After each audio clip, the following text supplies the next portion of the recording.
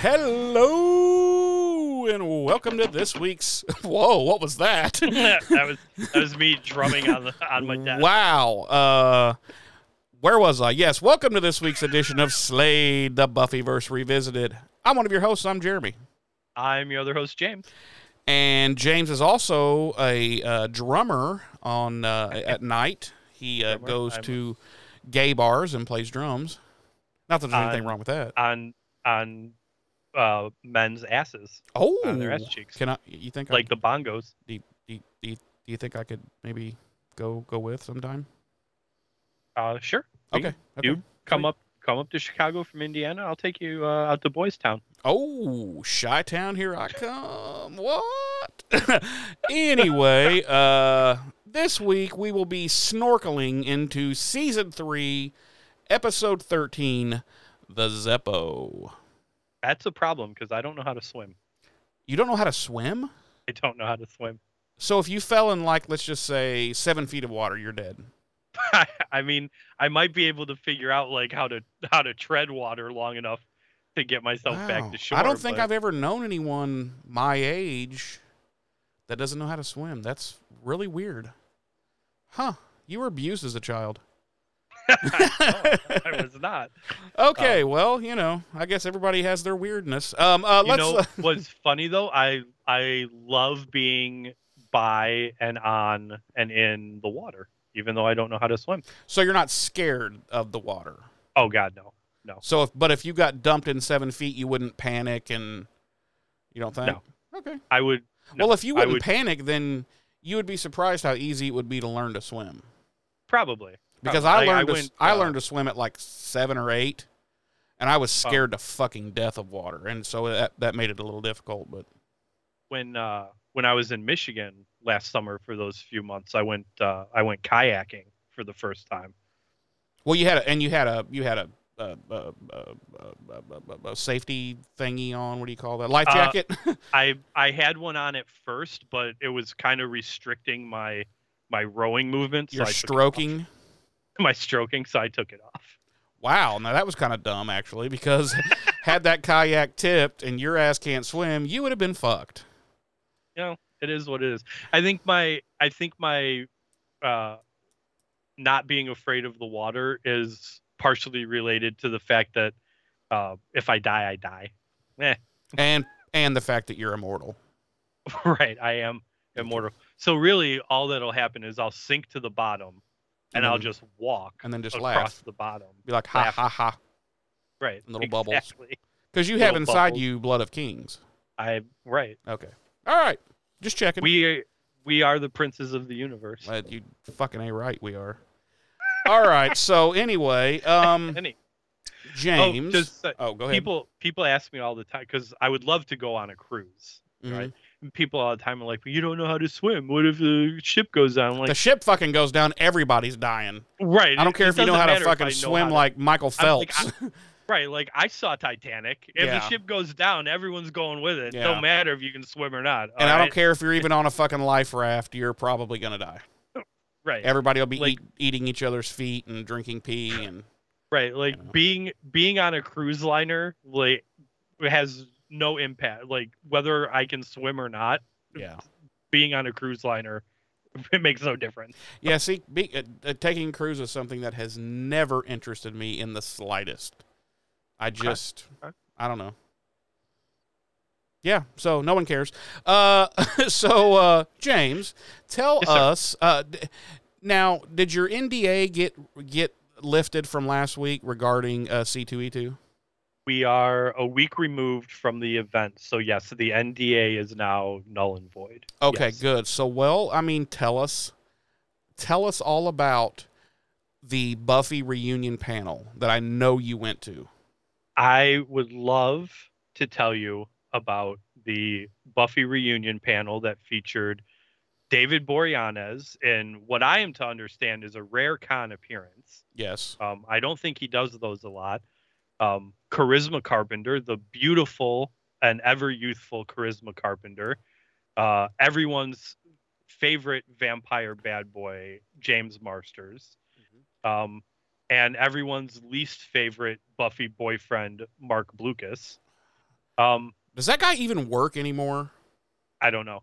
I would love to tell you about that panel. It was the one panel I was the most excited to see of the 3 days. Unfortunately, we arrived at the panel about 45 minutes before it was scheduled to start, and the C2E2 employees were already informing people past a certain point in line that the panel was full. Boo! We would not be getting in to the panel. Wow, James, you had one job for C2. One job you had for C2E2, and you epically failed. I feel like 45 minutes prior to the panel starting is plenty of time. Apparently not. It's usually more than enough time in the past. But I guess I overestimated how many people 30 years removed from this show would want to be in the same room as those individuals. Well, you know why there were so many. Because Mark Blucas was there. No. Because David Boreanaz was there. No. Because Charisma Carpenter was there. No. Because of this fucking show. We have single-handedly brought back the massive amount of Buffy fans, and not to mention bringing in new ones. We have single-handedly, listen, there's other Buffy podcasts out there. Yeah, but they're fucking hot garbage. We can't deny that. Okay, they're out there.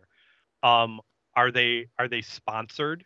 Unlike we are? Yeah, they are. They're paid to pretend like that they love. Do they have big corporate money thrown behind them for advertising, and are the hosts getting paid to do it? Yeah, they are. Yeah. Can we trust that they actually have a love and a fondness for Buffy? No, I don't think we can. We are not sponsored. We are not making and we will never be. We will never be sponsored. We are not making a fucking dime off of this shit show, okay? We barely have enough listeners to make this worth our while, if we're being honest. If we lose one more, it's time to wrap it up and call it a fucking career. We are doing this 110% strictly out of our love of hearing ourselves talk. No. That is completely true. I mean, what? Out of our love of the Buffyverse. No, that is true. That is true. That's the whole reason I do it, you know. I just love this show so much, and let us just say when we started this podcast, okay, as far as what I could find, there was only one, maybe two other podcasts that were devoted strictly to Buffy, the Buffyverse. But they did not have the format that we have. And quite frankly, they were lackluster, let's be honest. And I saw a need in the market. And now my point of saying that is that since we've started, there are some copycats, like literally format stealing copycats. And I'm not ashamed or afraid to say it. Fuck them and fuck their corporate money. And yeah.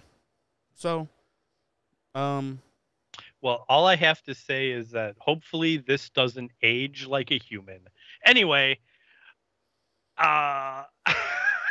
okay. I don't know what that means, but okay. that was a direct call out to one of those. Because I've never actually listened to any of them. I'm strictly taking hearsay that I've gotten. Age like a human. What the fuck is this? Is that supposed to be like, is that supposed to be a funny thing or? It's from what I take away, it aged poorly. It did. Well, why not just say, well, that aged poorly? Because aged like a human. Okay.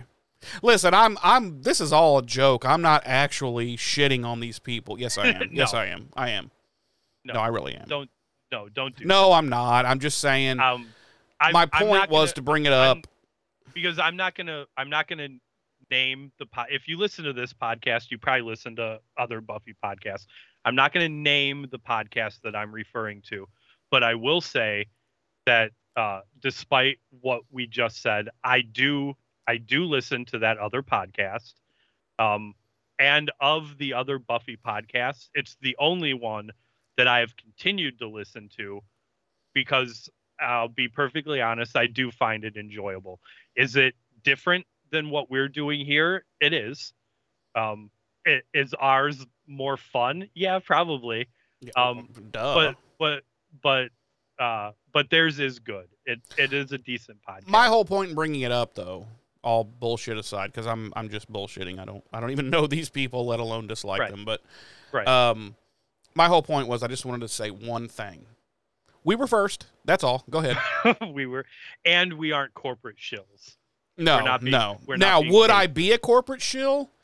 In a heartbeat. Yes. In a New York minute, baby.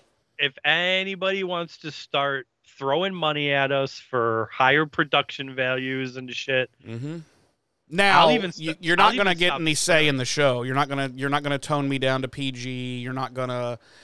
Oh, that shit's not going to happen. But if you want us to read 33 ads per fucking half hour, fuck it, I'll do it. I'll stop swearing. I won't. I won't even attempt it because it is such a part of my everyday language and has been since I was probably 10 years old that I couldn't if I tried. I really couldn't. Right. Like it would never. There would be so many bleeps. It would be ridiculous. Yeah. I have the mouth of a sailor. Right. In more ways than one. Sorry, what? So back to the original topic. I did miss the panel. It is probably because we have single-handedly revitalized Buffy in the pop culture lexicon. Yes. I mean, it had practically died before we came. Absolutely. No one people would be like, wait, Buffy what? Buffy the Buffy what? And then we came along and it was like, what? Oh, Buffy. Right. They were like Sarah Michael Governor. What? Who? I don't know who she is. Yeah. And then you'd be like, well, David Boreanaz was on the show, and they'd be like, oh, the guy from Bones, yeah. I'd be like, no, the guy from Oz. Like, no. He was the one that got raped a lot in prison? I'm thinking of someone else. I think you're thinking of Christopher Maloney. No, he did the raping in that show. Oh. Yeah. So I missed the Buffy panel. I'm still salty about it. Very, very upset. More so in myself. I guess I should have known to get there much earlier. So yeah, that was disappointing. Overall, another good weekend at C2E2. I did get to see Zachary Levi had a panel that is was it really Levi good. Or Levy? Levi. So is he part of the Levi fortune? I don't think so. Oh. Based on how he was talking about his childhood, I do not believe so. Tinoch Herta, I saw him. He did a really good panel. He, for anyone that doesn't know, he played Namor in Black Panther: Wakanda Forever, which I still haven't seen. I was present at the Boy Meets World 30th anniversary reunion panel. And everyone was there except for the boy who met the world. Right. Everyone was there except Ben Savage because he's busy running for Congress. Now, didn't his brother get canceled? Fred Savage. Yeah. Yeah. Yeah, because he Apparently there was was. some shit that went down on the Wonder Years reboot. Yeah, that's what I had heard too, but I wasn't That sure if I was misremembering. he was a part of behind the scenes. Yeah, he was like a Uh, producer or something, and yeah. So some shit apparently went down with him surrounding that. can we be So, honest? That show was so bad. I tried to give it a chance. It was terrible. with the original or the reboot? No, God no. The original's up there with Citizen Kane. Are you kidding me? But the fucking reboot was hot trash. Okay, so two things. One, I never watched the reboot. I'm logging out. I'm logging out of this Skype session right now. Well, I've never seen the reboot. I've watched minimal episodes of the original. And I think Citizen Kane is overrated. It is. It is. I just use that because everybody, says that. But yeah. Is Citizen Kane a good movie? Yes. Oh, yeah, it's a phenomenal movie. But is it? People say it's the greatest movie ever. I'm like, I don't know about that. Right. Does it deserve to be number one consistently on like the 100 greatest movies ever made list? No, because it's obviously not A New Hope. So. Right, because it exists in a world with Highlander, so I'm not sure. And Empire Strikes Back. And give me a fucking break. As we all know from Talladega Nights, a Highlander is the greatest movie ever made. Ever made. Yep. So. And they even did a fucking episode on the Goldbergs all about Highlander. Right. With Clancy Brown in it. Yes. So duh. Obviously, Highlander. So look for Highlander Revisited premiering in 2024. Probably be it'd probably be like 2025 because we still have 5 seasons of Angel to go. Right, and 4 more seasons of this show. Right, so. which they'll be going together, they'll be going simultaneously. But still, we're probably looking at 2025. And if you think I'm joking, clear your calendar because I'm not. It's funny that we both brought that up because I have been actively thinking about what our next endeavor will be. Oh, no, I don't need to think about it. I already know what our next endeavor is. So get checked up from the doctor to make sure your health is good and clear your calendar because in 2025, Highlander Revisited will be coming to a podcast near you. Well, we'll have to discuss it because I had another idea I wanted to toss at you. Oh. So we'll see. Okay. Well, we can talk about it. But anyway. Maybe we can both we'll just podcast 24/7 and we'll do like 2 or 3 shows at once. I'll just quit my job. Yeah, there you go. Fuck it. Just come and move in with me. You can move. You can live here. It's all good. Sweet. So yeah, the Boy Meets World panel was really good. The Smallville panel. There was a Smallville panel.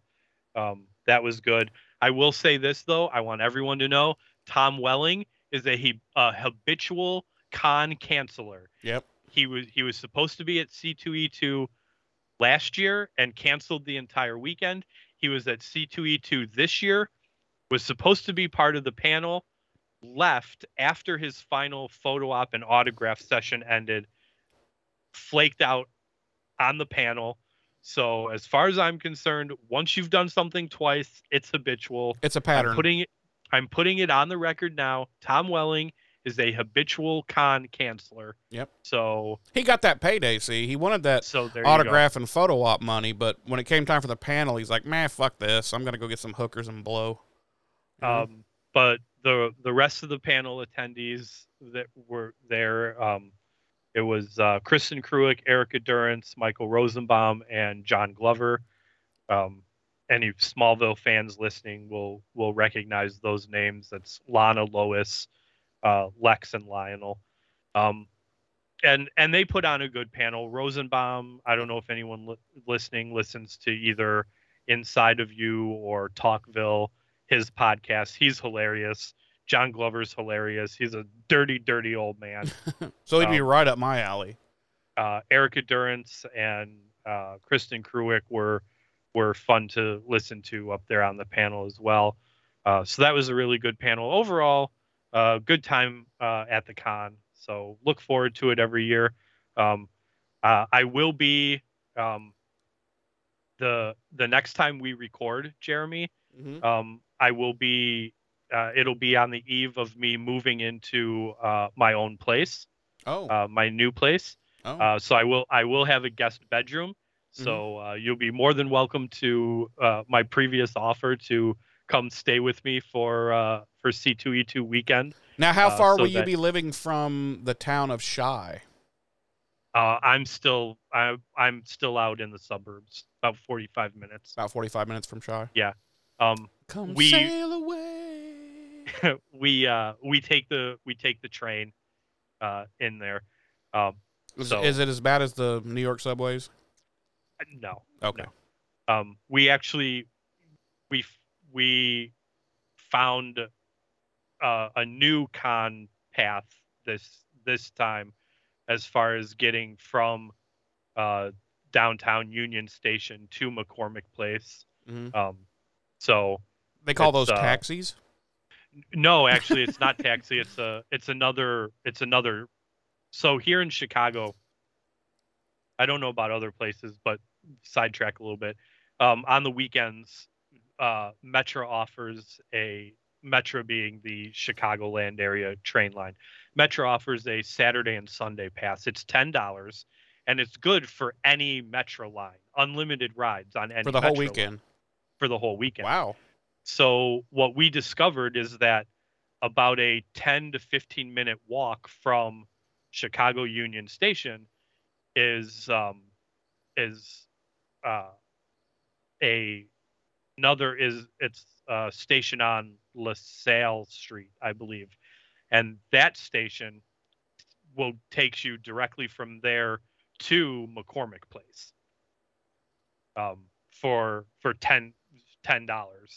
And it just dumps you right outside McCormick Place? It dumps you in the basement of McCormick Place. Damn. Yeah. So you're like, fuck, why didn't I know this before? exactly. Like we were spending like close to $50, on Ubers, from to get to and from McCormick Place and Union Station.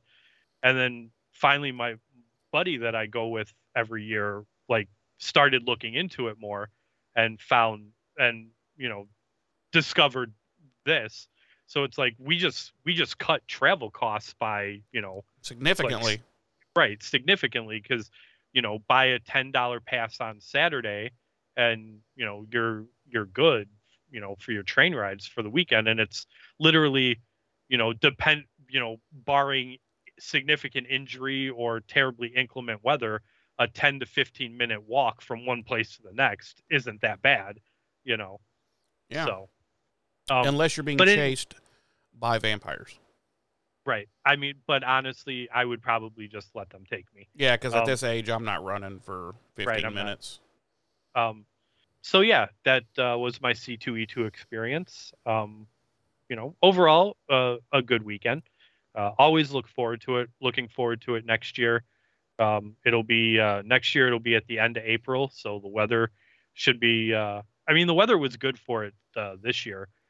For it being the end of March, but should be really good weather next year at the end of April. I do plan next year on debuting my first cosplay, which for the time being I will keep a secret. You're not even going to tell me, like off the show?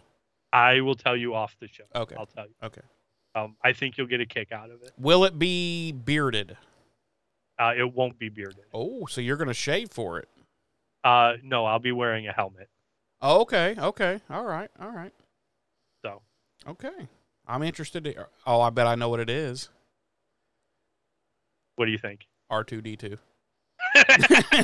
Damn it! You're going to stuff yourself down into that little trash can robot, and you're going to town. Yeah. And you're not going to have, like, sound effects. You're actually going to have a little microphone inside there going, beep, boop, beep, boop, boop, boop, beep. It's just going to be me crunched up inside a tiny trash can. Yeah. With a remote control to drive yourself operate around, and a microphone. I'll be like this, and I'll be. So, and I'm going as fat C3PO. Oh. Yes. C3P Fatso. C Fatcio? We'll work on the names. speaking of Star Wars, real quick, and we can talk about it more after we record. General thoughts on the announcements out of Star Wars Celebration in London today? You talking about as far as being more Rey and that nonsense? Yes. Vomit. Oh, okay. I don't want to talk about it after record then. No. It's just I don't understand how Kathleen Kennedy, for anybody that doesn't know, she's the head of Lucasfilm, basically the czar of Star Wars. I don't know how she hasn't been publicly executed yet. Like, she has no talent. She is a horrible human being, and she knows nothing about Star Wars. And she's almost, if it weren't for Dave Filoni and Jon Favreau, she would have nearly single-handedly destroyed the Star Wars universe. And that's all I have to say about that. Did you see the Ahsoka trailer? I did. Yes, I did. Oh, and I saw the trailer for the new Indiana Jones. And Ahsoka looks pretty fucking good. Yeah. Oh, yeah. And we got clarification on the Willow situation.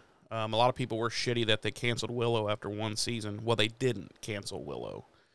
Oh, they didn't? No. I hadn't heard that. Yes. They released... What they did is they released the main stars, basically released them from their contracts because the contracts they had basically stopped them from doing anything outside of the show. Oh. And the show is going to go on a little bit longer than normal hiatus because they're going to rework a few things. But it is not canceled. It will be back for season 2. But they didn't want to have the stars locked into contracts that were going to stop them from, putting food on the table until they call them back in. So, okay. Yeah, Willow was not canceled. Kudos to Disney and Lucasfilm for... Yes. Lucasfilm has always been known as a great, organization to work for. I don't know how it is with now that Disney's the overlord, but...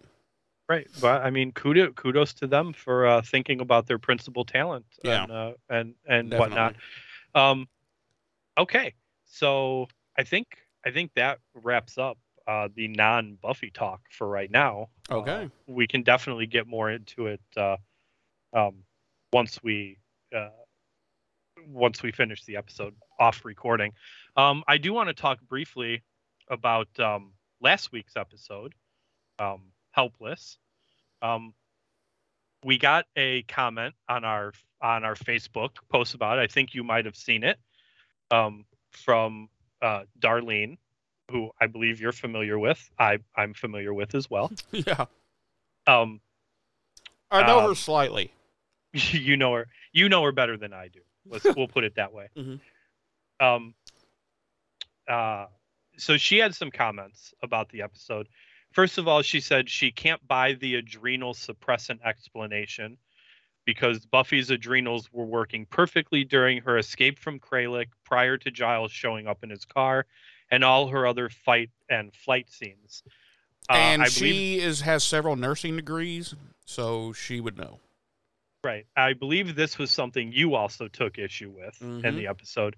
All I'm going to say is I don't believe it was... I believe the adrenal suppressant angle was... what's the best way to put it? Stupid? No, I think it suppressed it suppressed her levels to a normal human level. Well, I think I brought this up on the show. Go ahead. It did. So her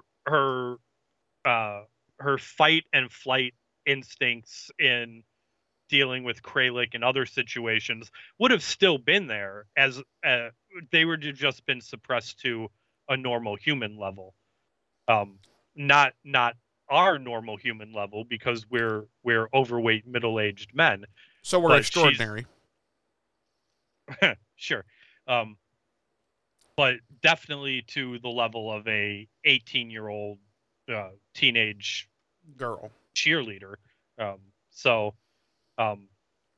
Okay, that's my take on the adrenal suppressant situation. Go ahead. I think I brought this up during the recording, but I could be wrong. My memory. I don't know why they just didn't use a mythical explanation, a spell, whatever. Right. Something. It's something maybe even that the Watcher Council did. A spell from their end. They brought. It would have been so much simpler. I don't know, and it would have, and that you could buy because of the universe that we're in. Right. But So while I don't have as much issue with the adrenal suppressant explanation as other people, I do agree that a much better explanation would have been something of a mystical nature, especially with this universe we're dealing in. Right. But also, I kind of think if you were to do it that way, then you run more of a risk of the whole, well, why don't other people use this spell on Buffy? But we've also got the question of why don't bad guys use this combination of chemicals on Buffy? I think I brought that up too. I was like, then why don't? Powers, right? Yeah, why? Oh, it's just an adrenal suppressant, which I don't even think there's such a thing. Maybe there is. Right. I don't know, but it's like, well, why don't they just get some of that and fucking shoot her with a tranq gun and then kick her ass? Right. I do think in the episode, if I remember correctly, Giles mentioned it was a combination of different things worked into the concoction. But my other way, problem though, with both explanations, you run into the whole well why don't the bad guys just do the same thing and whoop Buffy's ass? So right, and that's my other problem with even doing a mystical thing. It's like, no, we can't have. To me, we can't have anything in this universe that can take her powers away, because then everybody and their brother would just do that all the time. So it should be something that's just not even touchable, Right. But far be it from me to disagree with he who shall not be named. She also found Joyce's decision not to take 2 steps back into her door. I brought that up too. Right, when she found Kralik under Buffy's coat on her porch. She was literally less than a foot and a half from her. She just went whoop right back in the door and been like, not today, Satan. Yes, Darlene also found that a facepalm inducing situation. Yeah. And I mean, I don't disagree. I agreed with you, I believe, when we were talking about it on the episode. It's definitely something off about that. Yeah. Like, did nobody think about that? Like, wait a minute. Right. She said she also took Kralik's comment about his mom and the scissors as an implication that she castrated him. Thank you. Because you didn't get that vibe, if I recall. I missed that comment altogether. Oh, that's right. And you said that must have been when I was making mac and cheese. And I was like, wait. No, that was a couple episodes ago. Oh, okay. This one I just oh, that's that. Right. This is the scene that you like went, and I was like, wait a minute, you're missing like a whole chunk back here, and you're like, I am, and right? Yeah. No, you're thinking of a few episodes back when they killed the demon, and I didn't realize they had killed the demon. Like, I missed an entire You scene. missed the culminating scene you missed. Right. Yeah, because you're like, wait, so where's the bad guy? Right. And that's because I had gone to make macaroni and cheese. Yeah, and I was like, forgetting as an elder millennial that we now have the ability to pause and or rewind our shows. Wait, what year were you born in? 81. Ooh, you are a millennial. Yeah, I am an elder millennial. 1 year earlier, you would have been with me in Gen X, but you're with all the nerds. And Here's something I would like you to explain to me and the listeners again. You explained it in the previous episode, but I'd like maybe a more in-depth explanation. Mm-hmm. She comments Kralik doing a James. Could you explain that for us again, if your memory serves? My memory does not serve because I do not know what that means. Did I say that in that episode, like he did a James? Yeah. I did? Yeah. Yeah. Well, can you jog my memory, and then maybe I can take over. I think if I remember correctly, it was when Buffy was burning I believe she has a cross, and Okay.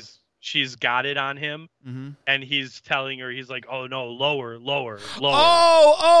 Okay, yeah. When he's loving the when it hurts so good situation. Yes. Yeah, that okay. Yeah, I recall. Now I think I do remember saying that now. Yeah, because he's like lower, and he's like oh, and that's the first thing I thought of was you when you're like, oh, daddy, So yeah, that would be Daddy. doing a James. Yep.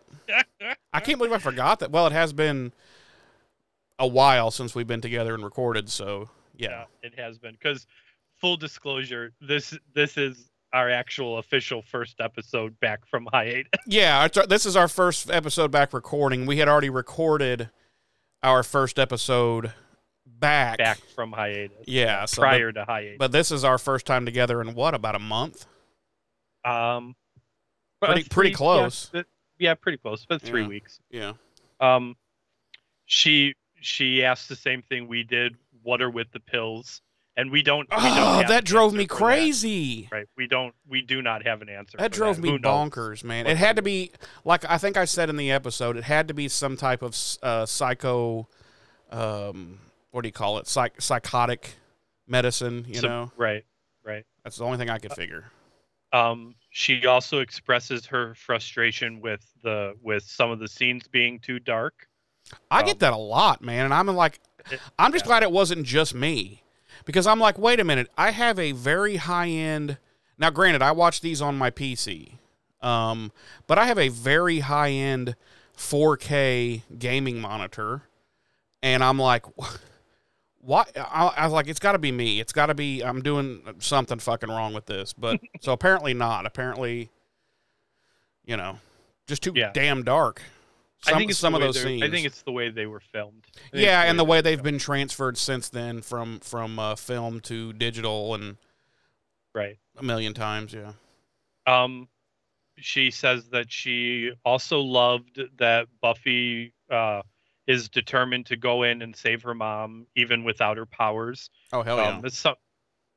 That's something we talked about in the episode too. As a fan of this genre and like heroes in general, we talked about this. I always enjoy seeing our hero still being the hero, even sans powers.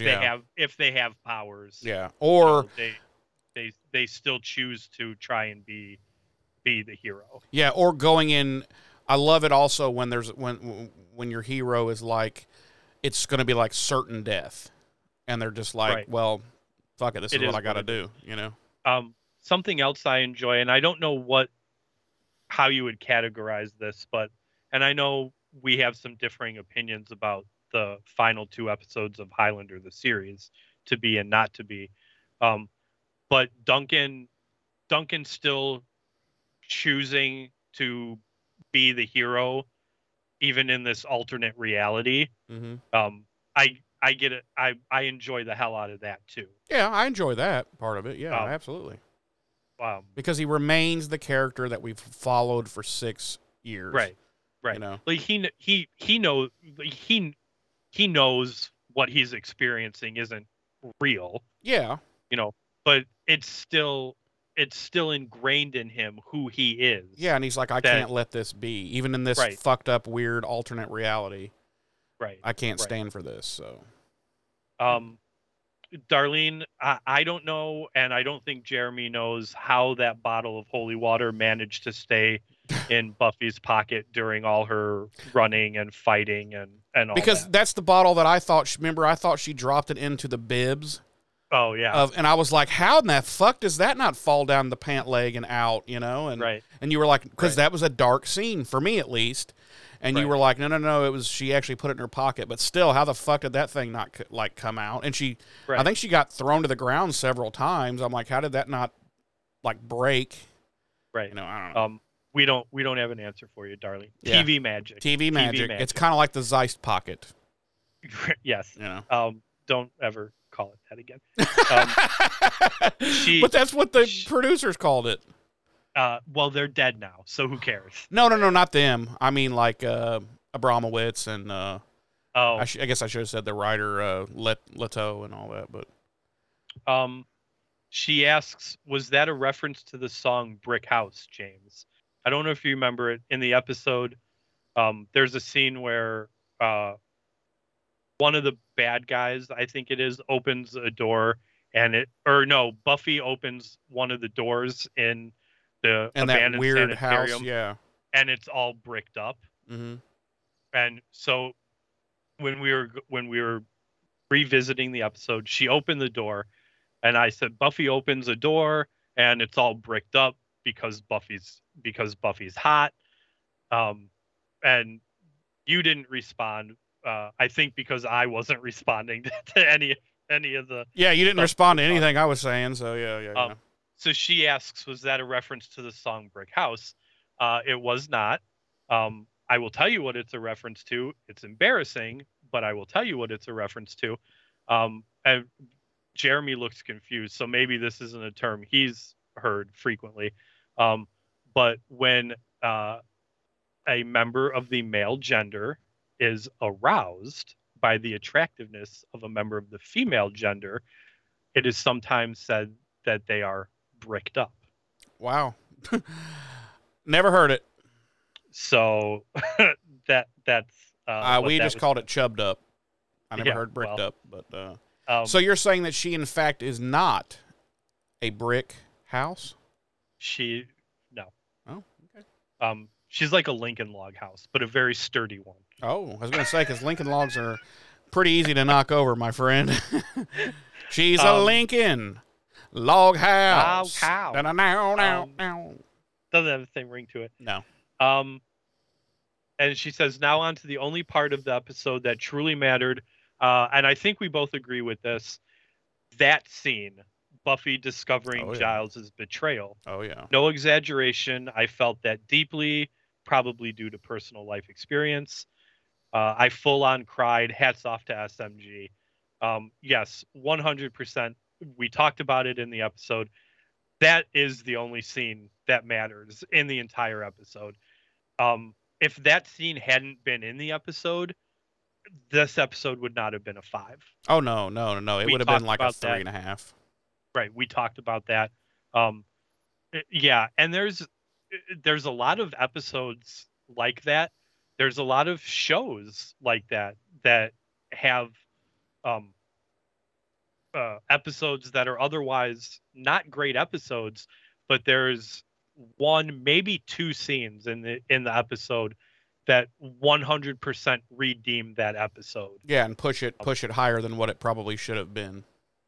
Exactly. And she gave it 5 castrated Kralix. Right on. Yeah. Well, she agrees with us then, because we both gave it 5s, right? Yeah, we both gave it 5s, and I appreciate that you added your own weird object. Like we always do, yeah. Like we always do. Yeah. So I appreciate that. Please, Darlene, other listeners, keep those reviews coming into us either on Facebook or YouTube. But I enjoy it. I know Jeremy enjoys it, and we'll discuss it like we just did now. Yep. I apologize it took us so long into the episode to get into it. We got sidetracked by C2E2 discussion, but there we are. So, all right. Well, thanks for joining us we still have a show to do. How about if we move on to this week's episode? Okay. I will give you some dates and deets. I will receive them lovingly. Okay. As previously mentioned, we are revisiting Buffy the Vampire Slayer Season 3, Episode 13, our 47th episode of the series overall, the Zeppo. I'm gonna do a rare title explanation here too. The title, of course, Jeremy, I'm sure you know this, refers to Herbert Zeppo Marks. He was the youngest of the 5 Marx brothers, For anybody who doesn't know, the Marx Brothers were a comedy troupe. And something tells me a vast majority of our listening audience has no idea who the Marx Brothers were. Right. They were a comedy troupe active from the 1920s through the 40s. That's when they were at their height. Groucho, who was kind of the de facto leader, went on to do stuff separate from the Marx Brothers for numerous years after that. But anyway, Zeppo was the brother. He was always kind of in the background, but always kind of seemed to be getting in the way of Groucho, Chico, and Harpo, who were the three other brothers. So that's where the title comes from. Our episode director this week is James Whitmore Jr., and our credited writer is Dan Weber. Our original air date. I'm sorry. Our original air date was January 26th, 1999 on the now defunct WB network. It pulled in a Nielsen rating of 4.1 million households when it first aired, ranking 95th out of the 123 network primetime shows for the week and third out of the 16 shows on the WB for that week. Our regular cast, as always, includes Sarah Michelle Gellar as Buffy, Nicholas Brendan as Xander, Allison Hannigan as Willow, Charisma Carpenter as Cordelia, David Boreanaz as Angel, Seth Green as Oz, and Anthony Stewart Head as Giles. Our guest stars this week include the long-awaited return of my favorite, Eliza Dushku as Faith, Savio Guerrero as Willie the Snitch, Shannon Rowe as Jack O'Toole, Shannon, I'm not sure. Michael Cudlitz, people might recognize that name. Oh, yeah. I recognized him as soon as I saw him. I was like, oh, shit. Yeah. He doesn't have a bat in his head. As Bob. He's also playing Lex Luthor on this season of Superman and Lois. I know you don't watch those shows. No, but I did know that. A bald, bearded Lex Luthor. Kind of like what's-his-face in the first Iron Man. Yeah. Darren Hames as Parker, Scott Torrance as Dickie, and Whitney Dillon as Lizette. Our episode synopsis this week reads... it doesn't read anything because I lost it. There we go. Xander mixes with a wild crowd, raising the dead and consorting with fast women, while Buffy and the crew battle an all-female apocalyptic cult. Okay, ours is pretty close. Mine reads, Xander experiences an adventure of his own, excuse me, when he encounters a group of reanimated corpses out to construct a bomb. Meanwhile, Buffy and her friends battle the forces of evil when the Hellmouth reopens. They're both pretty. Yeah, they're both pretty on point. All right, let's dive into the cold open where we are in a cave and there's a thick fog kind of obscuring the camera view, and we see a blue-skinned demon searching through the fog in the cave, and we see that there's two of the same kind of demon dead on the cave floor. And then we see that Faith is standing in a little alcove watching. And then we see Buffy watching from a ledge. And Giles is kind of off in a corner. And then we see Willow slowly step around a corner from the cave entrance, carrying a large candle, and she's reciting some sort of spell or incantation. And she blows out the candle, and a gust of wind comes through the cave and sucks the mist out, and making the demon visible, and everyone else. And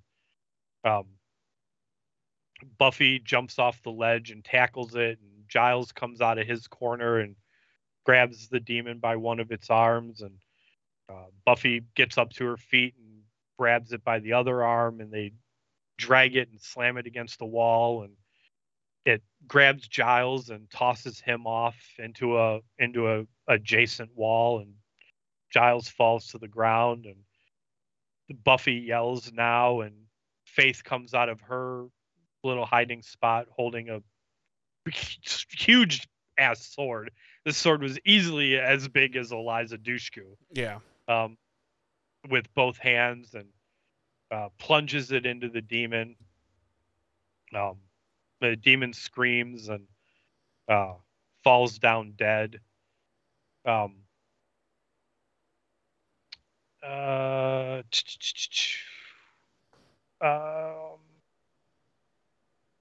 Sorry, I lost my spot.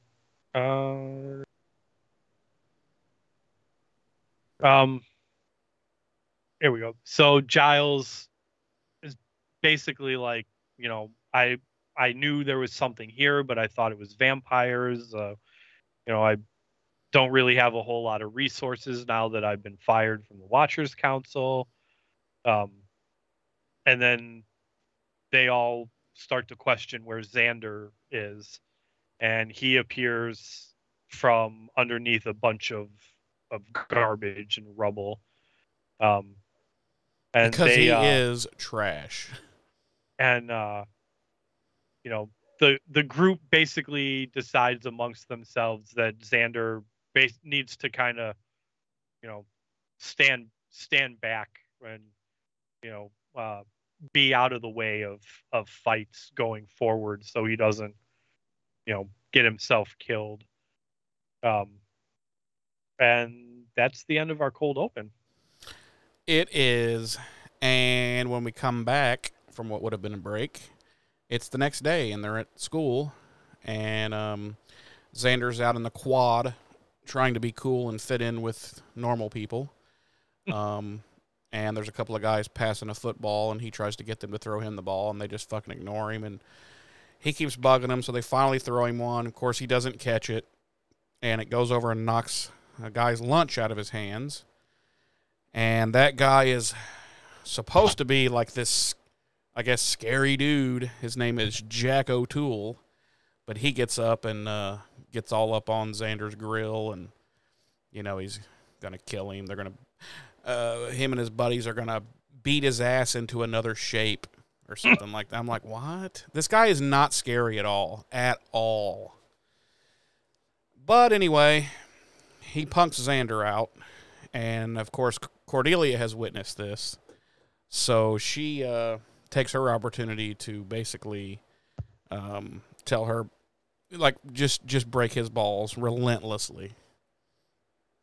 I almost didn't like Cordelia in this. Well, scene. She's very old school Cordelia. I want to say it was even above and beyond old school Cordelia. Well, it was. But let's be honest, he has it coming. Considering what's happened, like on a certain level, I can understand.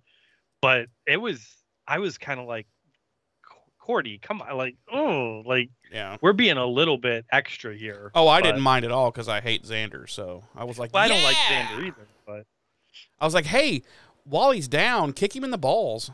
So yeah, she basically just she owns him and walks away, and we cut over to Giles and Buffy. Well, everybody else except for Xander, basically. And the big evil is this Sisterhood of Demons. Well, it's a group of demons known as the Sisterhood of, was it Ja or Jay? Jay, yeah.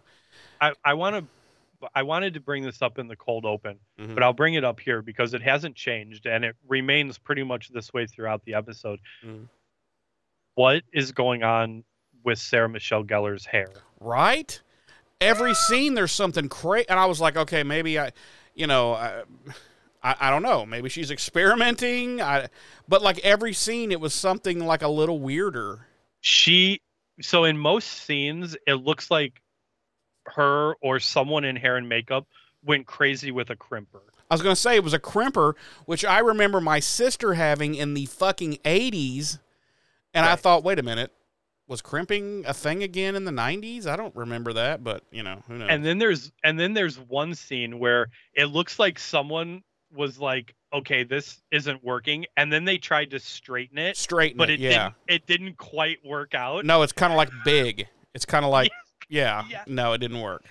I was like, and we don't normally comment about things like this on the show, so for me to point it out, like, it was startling. It had to be like really like, whoa, what's going on? Yeah, it was startling and a little bit like, what? And then I was just like, okay. And then I would notice with each scene, if there was a wardrobe change, her hair was different, and I was like, okay, I guess maybe they got a new hairstylist, and she was like, let's pizzazz you up today, sister.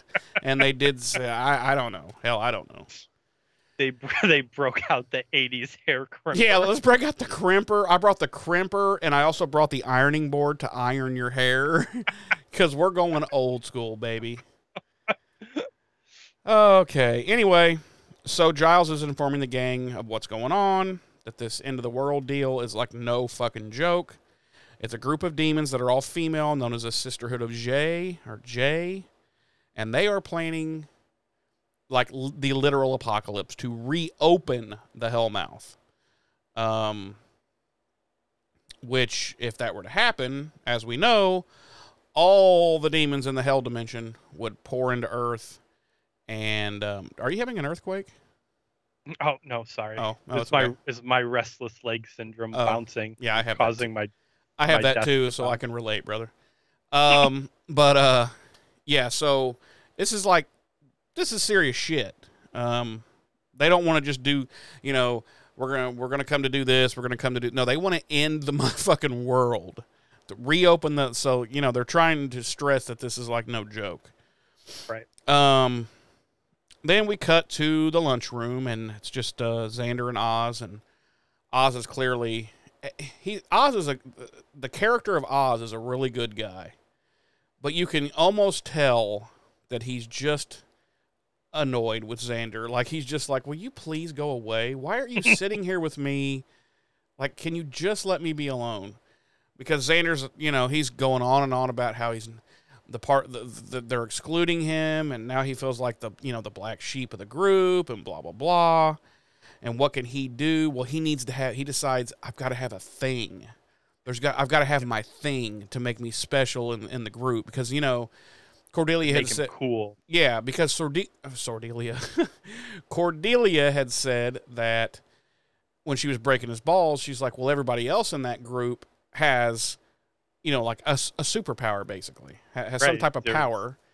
There's a werewolf, a slayer, a witch, etc. And she's like, and you're just this fucking nerd, and you're the Zeppo. That's when she says you're the Zeppo, and he's like, what? And she's like, look it up, and so. Right.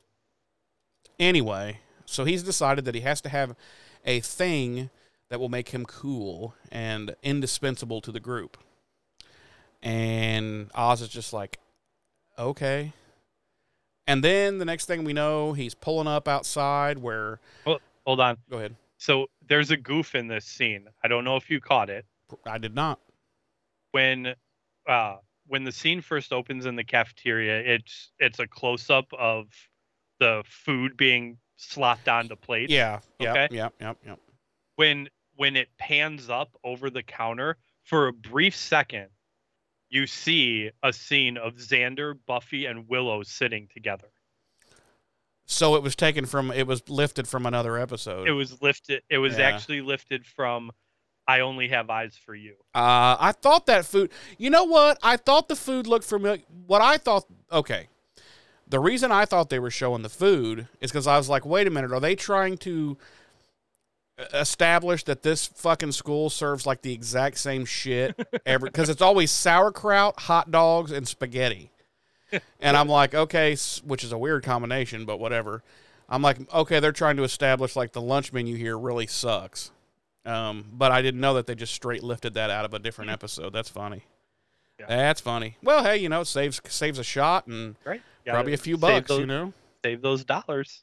Yeah. So next thing you know, Buffy and Buffy and Willow are outside it's like the end of the day of school. One more thing. Yeah. You missed in the library scene. Mm-hmm. So you inverted the scenes. I did. So it's the cafeteria scene with Xander and Oz, and then the library scene. I do that a lot in my notes. I don't know why. Because at the end of the library scene, Oz shows up to lock himself in the cage. That's right.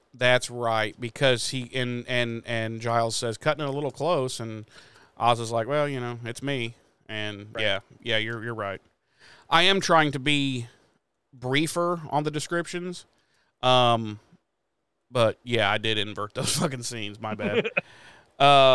So then, and I only mention it honestly because the fact that it's werewolf time for Oz kind of plays in. Yeah, comes into play two in other this episode. times in the episode. So right. Otherwise, I would have just. Oh, and I was going to ask you. Uh-huh.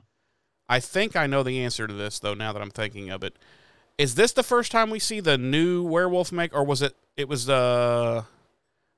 That we already. It was.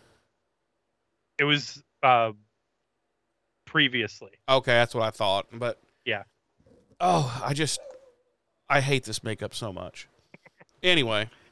Yeah. Yeah, it was a previous episode was the debut of the new werewolf makeup. Okay. So cuz we talked about it in that episode. Yeah, it was such a letdown. Oh. Buffy and Willow are outside. It's the end of school and they're talking about the whole possible end of the fucking world here, and like this could be our last, hurrah here, what, blah blah blah. So it's a pretty down conversation, and then Xander pulls up. That's right, I said pulls up in a car, not just any car, a 1957 Chevy Bel Air, convertible, Aqua blue, yeah, convertible, and it is nice. Let's just say that. Like, I'm sure the production must have paid a pretty penny to rent this thing. I wondered, and I couldn't find anything about it. I wondered if it was. Do you remember the 1991 NBC Sunday Night Movie of the Week, Knight Rider 2000? Oh yeah, of course. Do you remember Michael's car in that movie? You mean the new one? You mean the new kit? No. The one that Michael was working on fixing up now that he was retired. Was it a 57 Chevy Bel Air? It was a 57 Aqua Blue Chevy Bel Air. Okay. I don't think it was a convertible, though. Ah. Okay. Anyway. No, yeah, I hear you. Something tells me they dropped a few $100 and rented this off a local, somebody local. They probably just said, production probably said, hey, go out, find us a cool classic car that we can just rent for the day for, a few $100. And, I would have been like, fuck you. Who's covering the insurance on this? You know what this car's worth? It's worth more than your show. But anyway, so yeah, Xander, he pulls up and he's all like, hey, you guys need to ride? And they're like, what the fuck? And he's like, yeah, I'm cool car guy now, see? Because the car. And Willow's like, how she just looks at him like, she goes, how can you afford this? And what was the uncle's name? Uncle Rory. Yeah, Uncle Rory's had a few too many DUIs, so he's letting Xander rent it. Letting Xander rent it. Like, I want to know if you have a nephew who's in high school, who's a known fuck up. Okay, you're an alcoholic, but you have a fucking sweet, like all original 1957 Chevy Bel Air drop top. And you can't drive for a while because your license is suspended due to said DUIs. Are you letting your fuck up idiot nephew drive it around town? Well, I have to say, if I've racked up multiple DUIs, I'm probably not the best decision maker to begin with. So I'd say there's a reasonable chance that you might do that. And he probably does need the money for fines and court costs. I was just going to say, as someone who has racked up one DUI in his lifetime, they're not cheap. Yeah. They are not cheap. Yeah. So if Uncle Rory's got multiple DUIs, he's probably looking for a way to make some easy money. And I'm thinking, now wait a minute. If he's got multiple DUIs, he has to be like a felony, fucking, what do they call that? Habitual traffic offender. Like, he can't even have a license anymore. Yeah, I mean, I don't know. So we're talking 90 in the 90s and in California. 99 here in California. So I don't know what the DUI laws were like, That's true. back then, especially in California. Yeah. So I know here, third time you're done. Like, yeah, you're done for life. Yeah, you are not getting your driver's license back. Yeah. Period. So now Xander's cool car guy. They're both just like, yeah, no, thanks, sorry. And he's like, what? And they're like, because there's some serious shit happening. He's like, well, what is it? And they basically don't tell him because they don't. It's not that they don't want him involved because they don't like him anymore, but he almost gets killed every time. So they're just like, well, it's no big deal. And they're going to be getting together that night in the library to do some serious research. Go ahead. Buffy straight up asks Xander if this is a penis metaphor. Yeah, I know. And I was like, what? Why would she go straight to that? I'm like, no.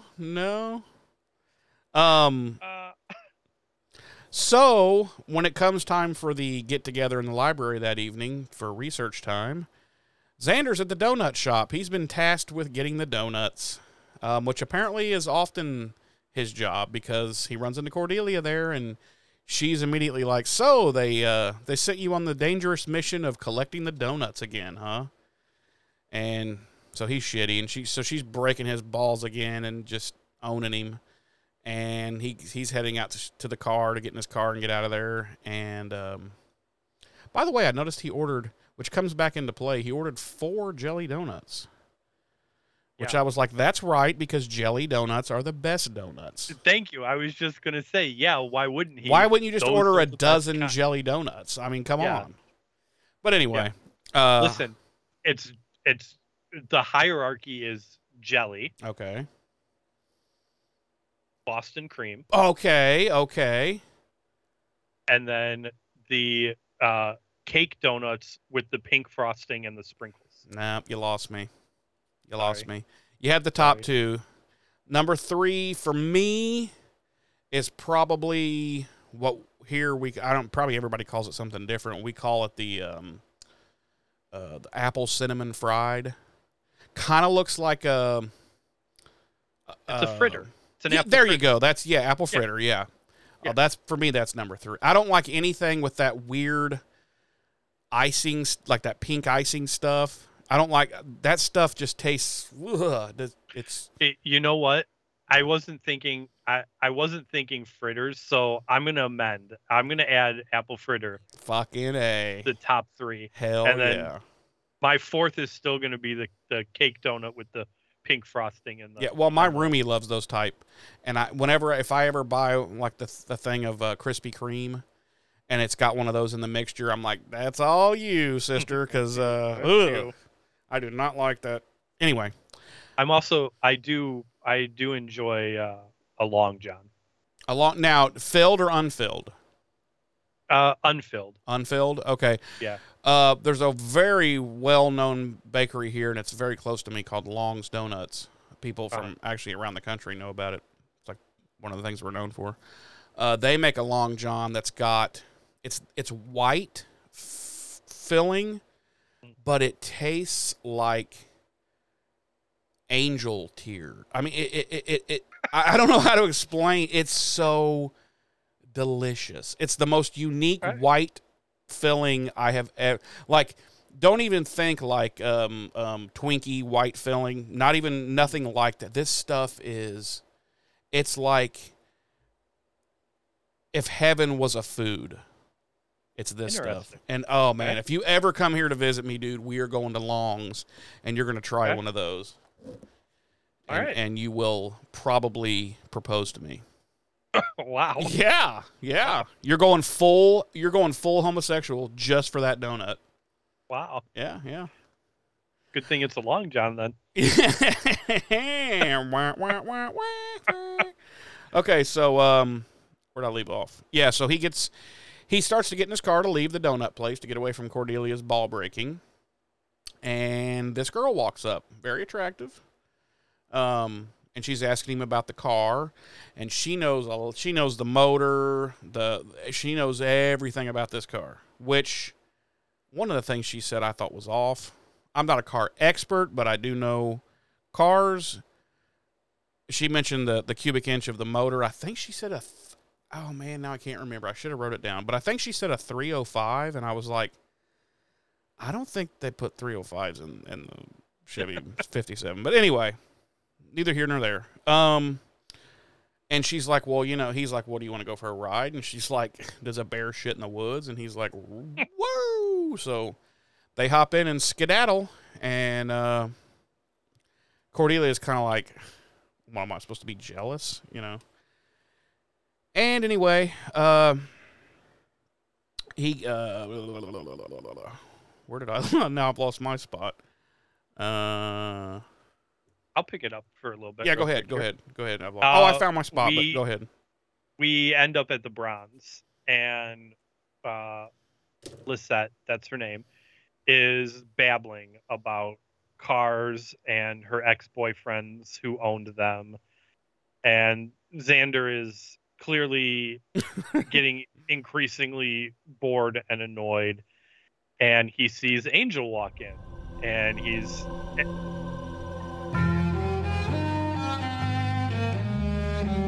Do you hear that? Again? I do hear that. What the...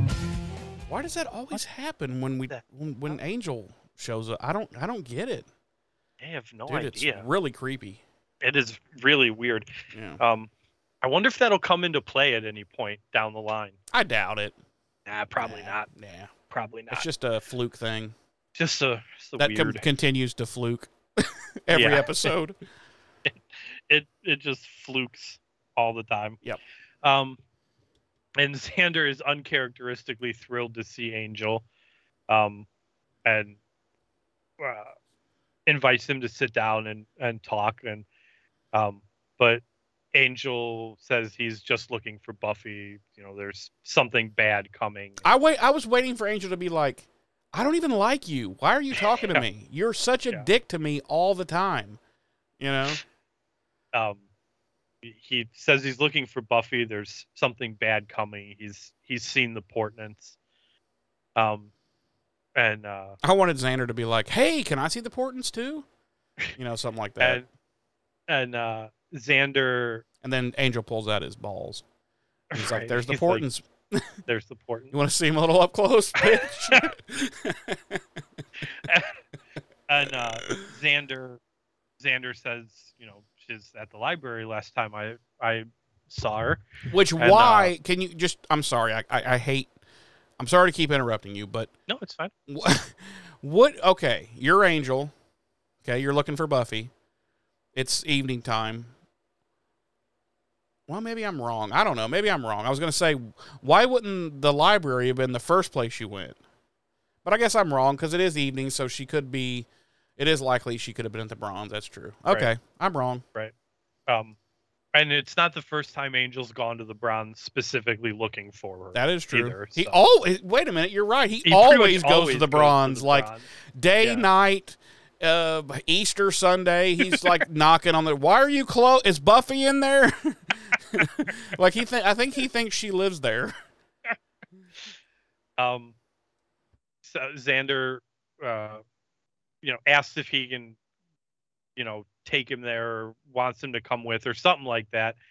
And Angel is pretty much tells Xander what everyone else has been telling him the whole episode. He's like, no, dude, you're a loser. Stay away. It's better if you stay out of harm's way. And I don't know about you, but it was at this point in watching the episode, I was like, did the writers somehow hear Jeremy and I's conversation through time about how, at what point are these people going to realize that Xander is a hindrance and he really shouldn't be around. Yeah, like, I mean, aside from the fact that he's a creepy fucking creepazoid, he is just a total fucking liability at all times. But Right. sometimes it is good to have a meat shield. I mean, Right. it is, here, throw him out there. So Angel leaves and Lisette says she wants to go for another drive. So her and Xander leave the bronze, and why wouldn't you just ditch? Because she's hot. Yeah, but at that point you can tell he's like, I don't care how hot she is, I just want to kill myself. Yeah. So they leave the bronze and hop in his car, and Xander goes to pull away, and he rear ends a parked car. Who is it? Who is it, Jeremy? Who is it? Who does he rear end? Is it Jack O'Lantern? It is. It's Jack O'Lantern. Mr. Bad, which, I mean, no offense Mr. against the Badass. guy himself, the actor, or anything, but at no time in this entire episode that he's supposed to be this really super badass, psycho, I'll do anything kind of guy, is he ever scary? To me, at least. He's never scary or... This is 100% the dude that we all know people like this, whether personally or, we see them peripherally or whatever, school or whatever. This is 100% the dude that the first time you stand up for yourself and get back in his face, he's going to back down. Yeah, he's what you call a tryhard. Yeah. Yeah, he's trying to be... Yeah. Yeah, is 100% that guy. Yeah, he is that guy. But I mean, even all that aside, just physically. Oh, yeah. Physically, he's just not, he's like 5'7"-ish. Again, nothing against the guy, but I'm saying if you want to have like a scary bully type, oh, fuck. Like they should have went with our buddy from The Walking Dead. Michael Cudlitz. Yeah, like he should have played that role. He's much more intimidating person, and yeah. I don't know. I was not intimidated by this. And he had the necklace with like the claw and like the crystal ball thing. And I was like, oh, you're instantly, you're a Spencer Mall nerd who's And what does he pull out, James? His penis. He does pull his penis out, and Xander immediately drops to his knees, and he's just like, okay, and he just holds his mouth open and waits, because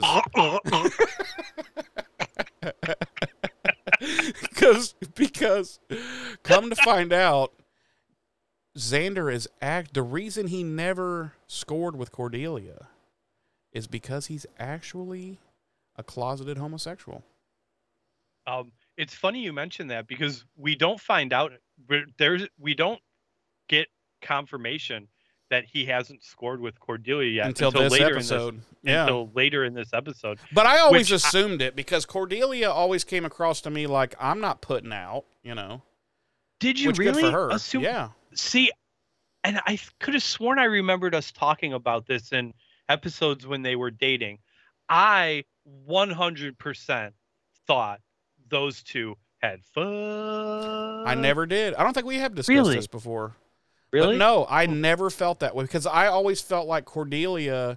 I mean, remember she's the rich girl, the rich parents and everything, and she's clearly the hottest thing going, and she knows it. She doesn't know why she likes Xander so much. I don't know. She just does not at any time strike me as the type of character who is having, teenage sex. She doesn't, I mean, she'll make out, because they do that all the time, but I never felt like Cordelia was the type that would ever have teenage, I just don't. I never got that feeling. She saved herself, okay? No.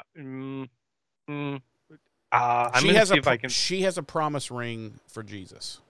No, I'm gonna see if I can find it again. When I was looking up stuff about this episode, I did see there was a.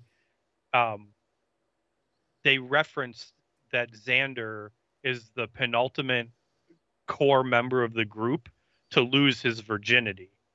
Next is Willow. Willow, right, right. And they had the listing of when, like, and Cordelia's on the list as having lost her virginity already. Well, maybe she did, but it wasn't to fucking Xander. Well, no. Because it went Cordelia, Buffy, Xander, Willow. Oh, so they're saying she, but see, this has got to be fan fiction shit because this has never been in the show. You see what I'm saying? I'll try and find it again while you unless maybe there's some episode where there's an obscure reference where she says, well, when I lost my virginity at whatever, 15 to Billy Bob Joe Frank. So maybe it was that guy she used to date like through all of the first season. Remember, I think he was a football player and he was super douchey. I don't remember. Oh. But you mentioned the knife that Jack pulls out, and you actually skipped ahead because before we see him pull out the knife, I know there's a scene with Buffy and Willow in the library, and Mr. Giles. Mr. Giles, and Oz is very much acting up in his cage. Oh yeah, it is important that we And Willow says she thinks he's cranky, and Giles comes in and says that he's going to go try and get some info from the spirit guides because the Watchers won't return his phone calls. Right. Which, why would they? They fucking fired you, dude. Right. He notices that all the jelly donuts are gone, and he's upset about it. Because he has a good excuse, a good reason though. He's like, I'm the jelly donut guy. I'm the one that always has Xander get jelly donuts. Right. And then fucking Willow's like, Buffy ate 3. I was like, damn. She narcs Buffy out in a heartbeat. She's like, Buffy ate 3 of them. Yeah, but I was like, damn, Buffy, are you pregnant? And shit. Tiny little girl, and she ate 3 fucking jelly donuts. What normally you see her just sitting there with food, and she's like picking it. She's got that Slayer metabolism, man. It's true. She's like Spider-Man. She has to eat like an entire pig in a day. She's like the Flash. She's got to eat so many calories a day to keep up that metabolism. Yeah. But yeah, I thought that was hysterical. And I was like, just another reason why I like Giles so much. I would be the same way. If I walked out in that box of donuts, there could be 100 other donuts, and I'd be like, is there no jelly? No, we ate them all. I'd be like, well, fuck you guys. I'm leaving. Whenever I go into the office, because I work from home, whenever I go into the office, I usually coordinate it with the attorney I work with, and she'll stop and get donuts, and she'll always be like, I got jelly for you. Tell me it's more than one, though. She does. She always gets multiple jelly donuts. Hell yeah. Because she knows they're my favorite. Hells yeah. So then we cut back to the bronze, and that's when Jack pulls out his knife. And a giant buoy. What's his knife's name, Jeremy? He gave it a name. Katie, I believe. Katie. And I'm like, really? And Xander's like, oh, you gave it a girl's name. How very serial killer of you. Yeah. And he's threatening Xander with it, and all this bullshit, and a cop comes up and asks what they're doing, and Jack says, oh, they're just wrestling. He says wrestling. I'm like, where did this southern accent come from all of a sudden? And then the cop asks Xander, and Xander backs Jack up, says, he was just two guys letting off some steam, wrestling. And then he says, not in a gay way. Yeah.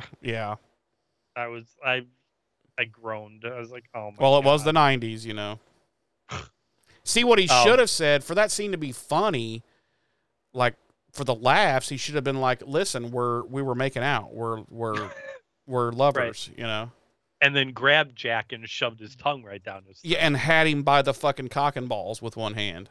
Yeah, you know, 100%.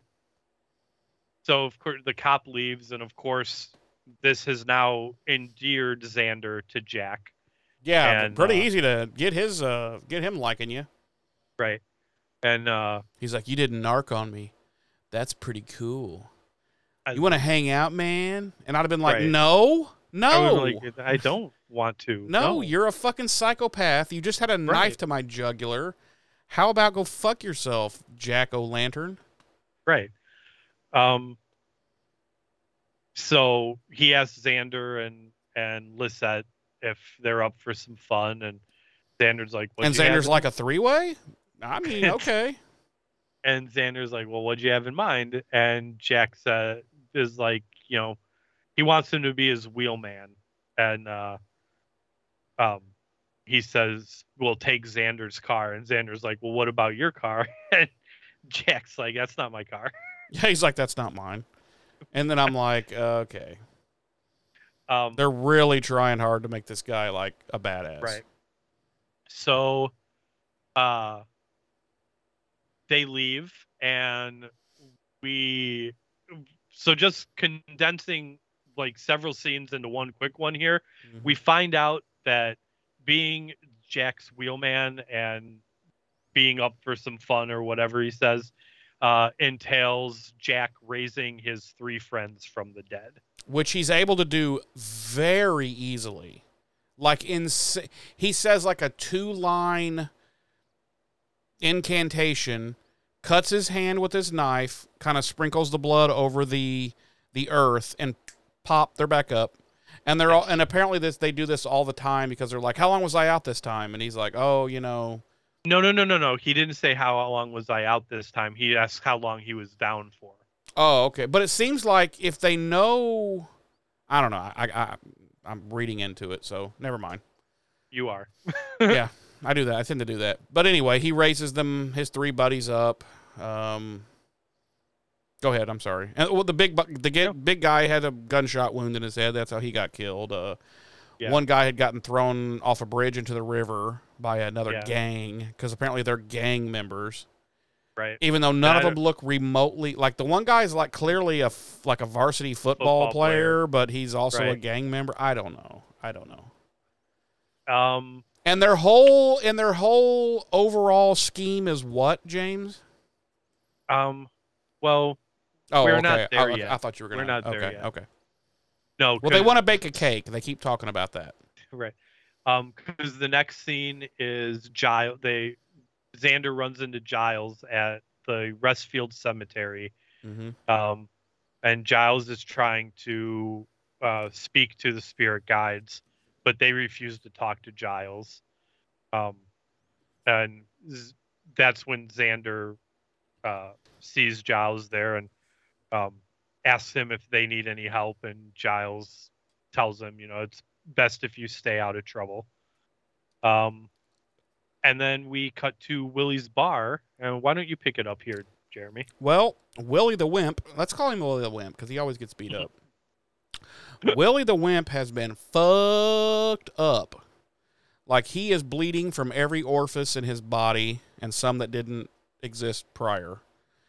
Buffy has gotten there, and because she wanted to ask him some questions about this sisterhood and this, what he had heard, because as we know, he is the supernatural, the bartender of the supernatural, basically, and he's got his ear and his nose into everything. So, right. But when she gets there, the whole bar is trashed. He has been fucking just. He's had the brakes beat off of him. And so she's like, hey, the ambulance is on the way. But in the meantime, can you answer a few questions? And so she kind of questions him about it. And he's like, yeah, they're coming after you and Angel. And he's like, if you want some advice, you should find Angel, find a quiet place, and decide how you want to spend your last night on Earth. And Buffy she's like, fuck you. And she just reaches over and just fucking snaps his neck. And so Willie the Wimp is, no. But she's like, okay, blah, blah, blah. And um, we cut back to the library, and at this point, Oz, as the werewolf, is just going fucking ape shit inside. Hmm? There's the whole scene with Xander driving Jack and his friends around before that. Well, then I've got them switched again because that was my next. That was my next scene. I'll just do it my way. Who cares? Fuck it. Yeah. Because it's very quick. They need to move Oz. He's going crazy in the what do you call that? It's a book cage. Okay, the book. He's locked up there, and they're afraid. He's so agitated. They're afraid he's going to break out of there. So they decide they need to move him. So they're going to trank him. Basically, That's not why they move him. It's not. Well, I know they want to keep him safe because he's close to the Hellmouth opening is right there in the middle of the library. They want to keep him safe. Blah blah blah. So they're going to trank him. So basically, Giles is going to open the door, which I don't understand. Wait a minute. Why didn't Willow open the door? Or why didn't they fucking trank him while he was in the cage? Hello, the gun. There's big. Yeah, I know. But I'm like, wait a minute. Why is Giles letting this 17-year-old girl operate the trank gun and while he hides behind the fuck? I'm like, what? But anyway, that's what they do, and she ends up having to shoot him twice to take him to put him down, because he's so agitated, I guess. And then she's like petting him, and she's like, "Oh, I hope you're not mad at me tomorrow." And I'm like, okay. Then Xander and all these idiots are riding around town and talking nonsense. This is when they kind of give their stories of what each of them had happened to each of them and blah, blah, blah. And they all give ideas of what they should do, that night. They're like, and then Jack O'Lantern is like, well, I heard a lot of ideas, and my best one is let's bake a cake. The best one I heard was let's bake a cake. And Xander's like, okay. And so they head off to get some supplies to bake a cake. And what are those supplies, James? What are they buying? I should say, where do they go? I was going to say, we don't know what they've bought yet, but they go to a hardware store. Oh, and they're not buying anything, FYI. Right. They break into a hardware store. Yeah. So I don't think they're getting stuff to make a cake. No, I didn't think so either. Apparently, and we don't know this yet, so I won't give it away yet, but they come out with a whole bunch of stuff, and Xander spots Willow coming out of the magic shop, and so he goes up to talk to her while the guys are in there robbing, which I was like, as soon as they got out of the car and threw that can through the window, why didn't you fucking put that bitch in gear and be like, fuck this, I ain't part of this. I'm not doing crime. Yeah, but he's so scared, he just sits there. Until Willow comes up, then he gets out of the car to go talk to her.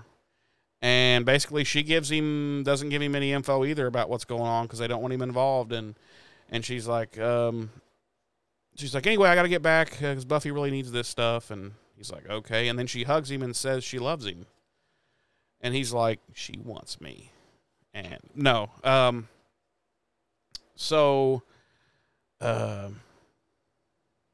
They come out with their stuff, which we still don't know what it is, but they put it all in the back of the car, and Jack O'Lantern discovers that Xander wants to leave because he wants to go figure out what his friends are doing and help them and be a part of that. And they're like, Bob is like, well, he doesn't feel like he's part of the group because we haven't initiated him. See, this is why I say that I think this has all happened to all of them before, because this is part of an because they say this is the initiation to be part of the group, is that you have to be killed. This is why I thought, okay, well, then they've all been through this before. So, yeah, Jack O'Lantern pulls out his knife and he says, you got to die. And Xander's... So I don't think so because...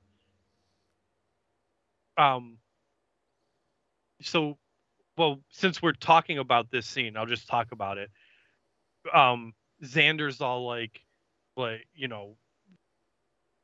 well, Jack's not dead, and Jack lifts up his shirt, and we see that he's got bullet holes, and he says, a drive-by 3 weeks ago, my grandpappy raised me right away.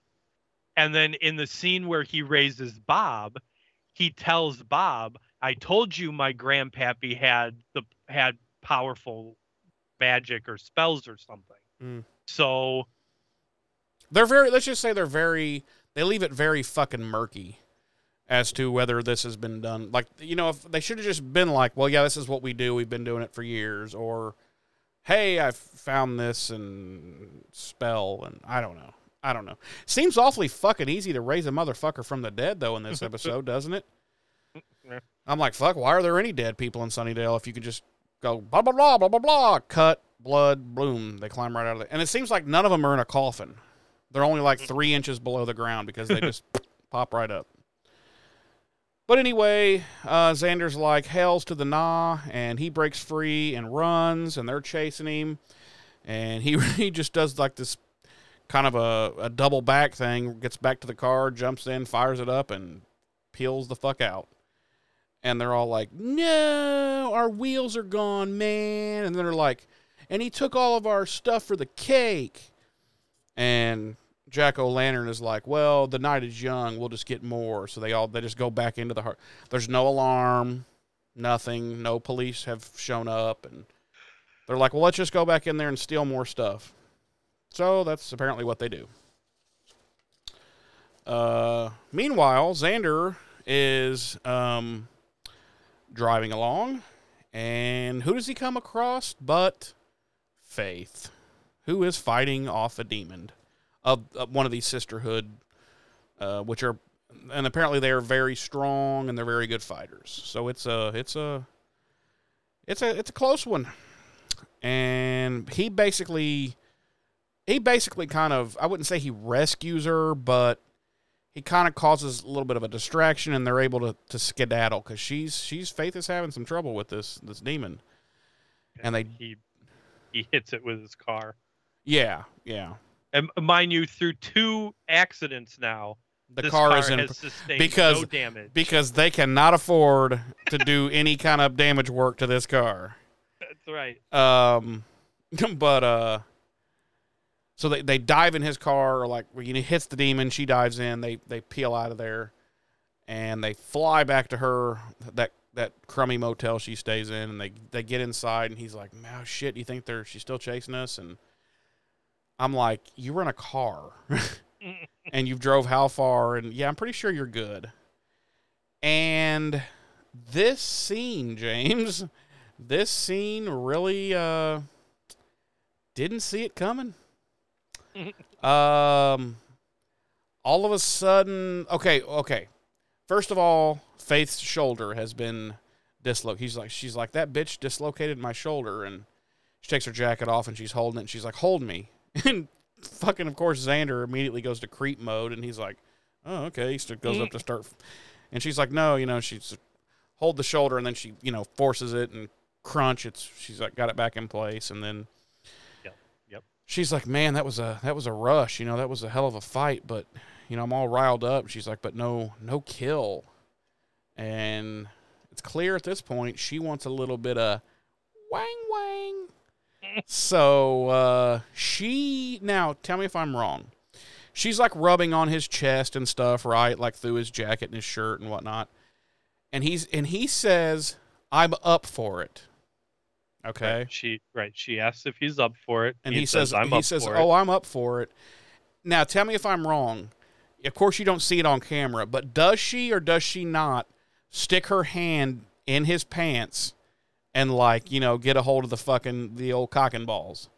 Yeah. Because then he says, "Oh, now I'm really up for it," and he's like, "But I've never actually been up for it with other people," and she immediately shuts him up.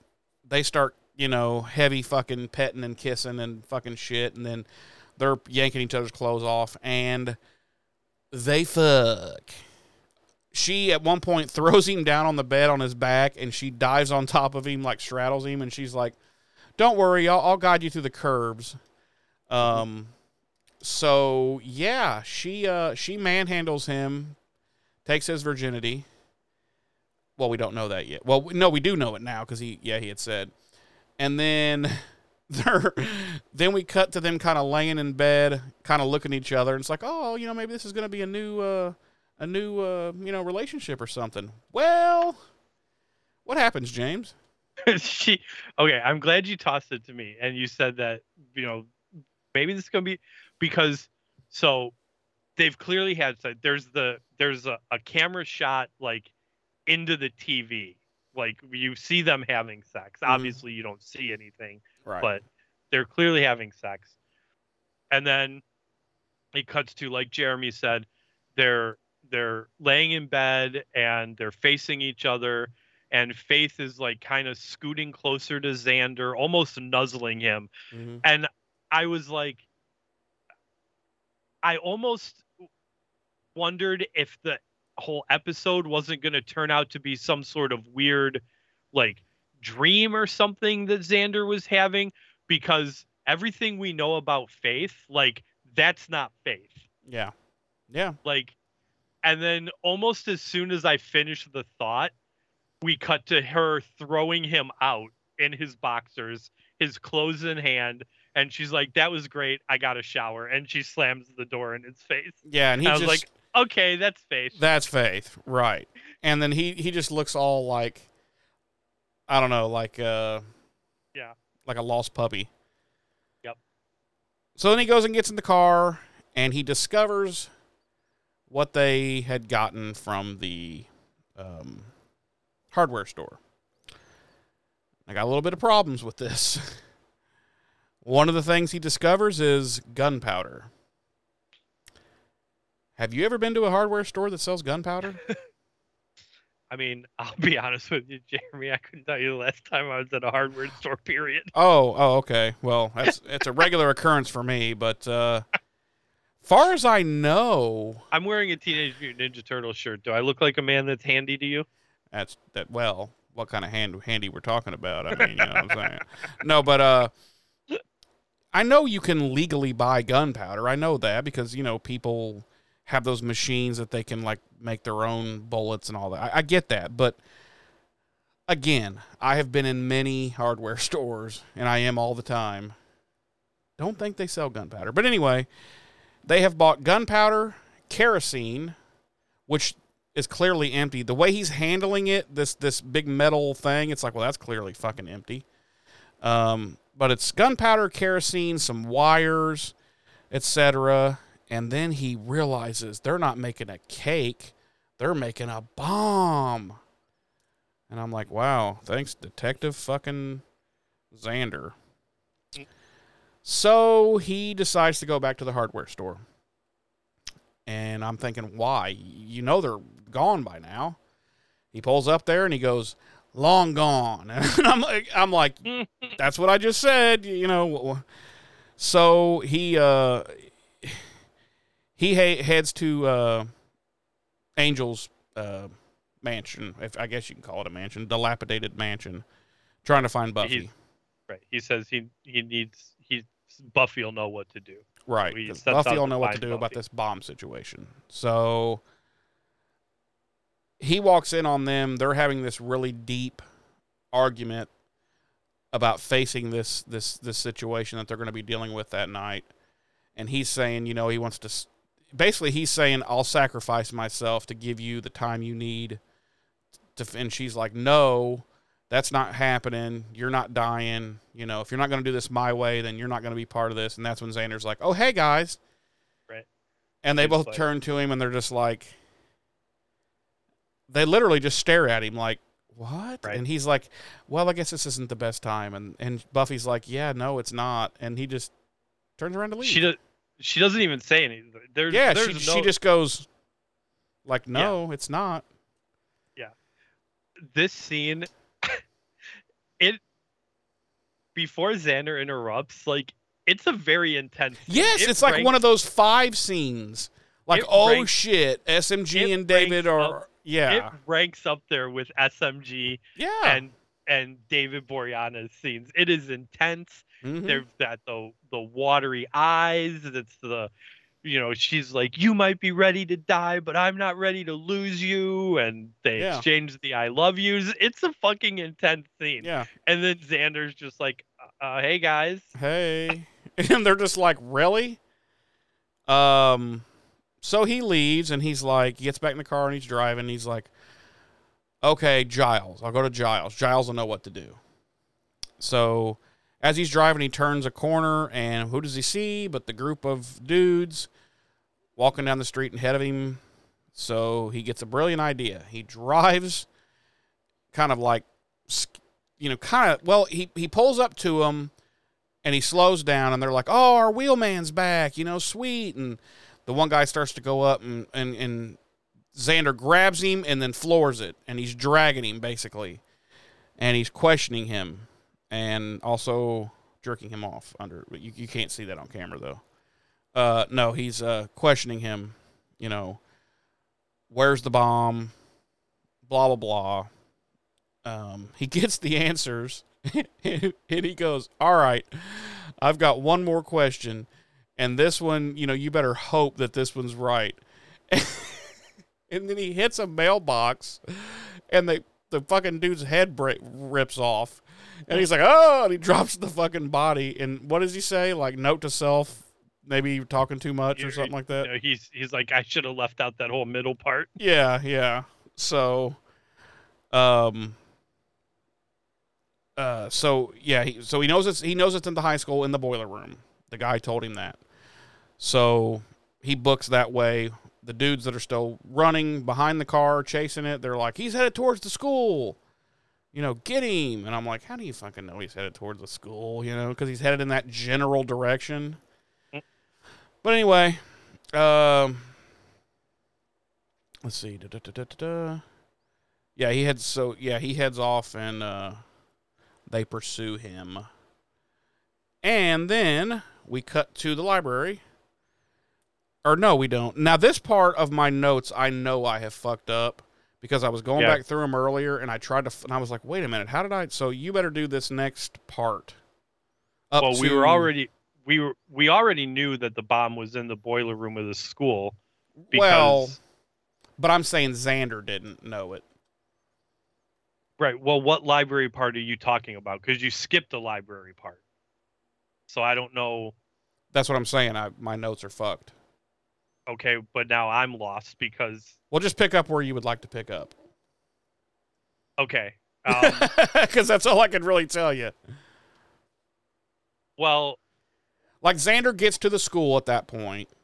You can just take it from there, basically. Okay, well, we missed the scene where we saw Willow and Giles in the library preparing a spell. Yeah.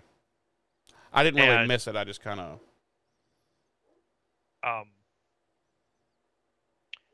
So we're at the school and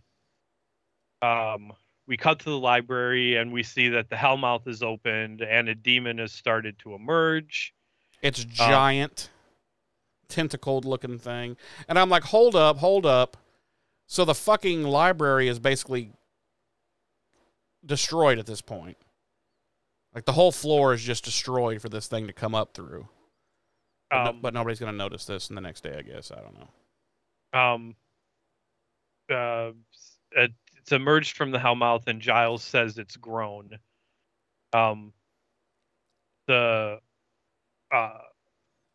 The zombie gang splits up in the school to look for Xander. Bob finds him, but Xander manages to push a vending machine on top of him, killing him again. Dickie comes up and sees what's happened, and Xander starts to give like a cool monologue, and Dickie ends up running away, and that's when Xander's like, note to self, less talking. Yeah. Xander chases him down a hallway, and they both come running back from the direction they were running, being chased by 3 of the J demons. Xander kind of ducks off, and they chase Dickie into a room and they kill Dickie. They eat Dickie. They eat him. At that point, one of the demons from the library's heads busts through the wall, and Xander takes off to the boiler room. Okay, wait, pause. This is where we see the door, the basement door. And for the first time in fucking Sunnydale High School history, the basement door is fucking locked. And it has a sign on it that it's never had on it before. No, it's always had that sign on it. I've never seen that sign before. Yeah. Really? It's always been yeah. Oh. Huh. I've never noticed a sign before, but because it says basement locked at all times, blah, blah, blah. And I'm like, bullshit, the basement's always unlocked. Literally always. There's not even a lock on the door.